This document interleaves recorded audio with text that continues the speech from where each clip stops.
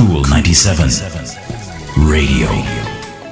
Hello there. Welcome to Power Thoughts, the morning edition. Just 3 minutes to start your day with a positive vibration.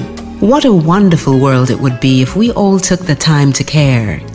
How much do you care? And what do you care about? Are you caring for yourself as much as you care for other people? If you care enough to do something about somebody else's pain and suffering, then you should care enough to do something about your own. Care whether someone is having a bad day, and care enough to tell them that you care. Care enough to speak up when someone throws garbage through a car window or does something else to pollute the environment. Care about old people and sick people and the kind of world that our young people are growing up in. And let's make sure that the people we elect to public office care too. Care lovingly for your belongings so that they'll last longer, and care even more lovingly about your friendships so that they last a lifetime.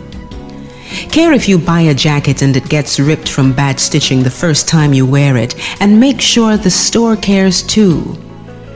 Care if the show you're watching on local TV has 34 murders and 7 rapes, and care if the song on the radio has offensive lyrics, and demand that our media managers care too. Care that our babies are having babies, and that babies are killing babies. Care, because if not you, then who?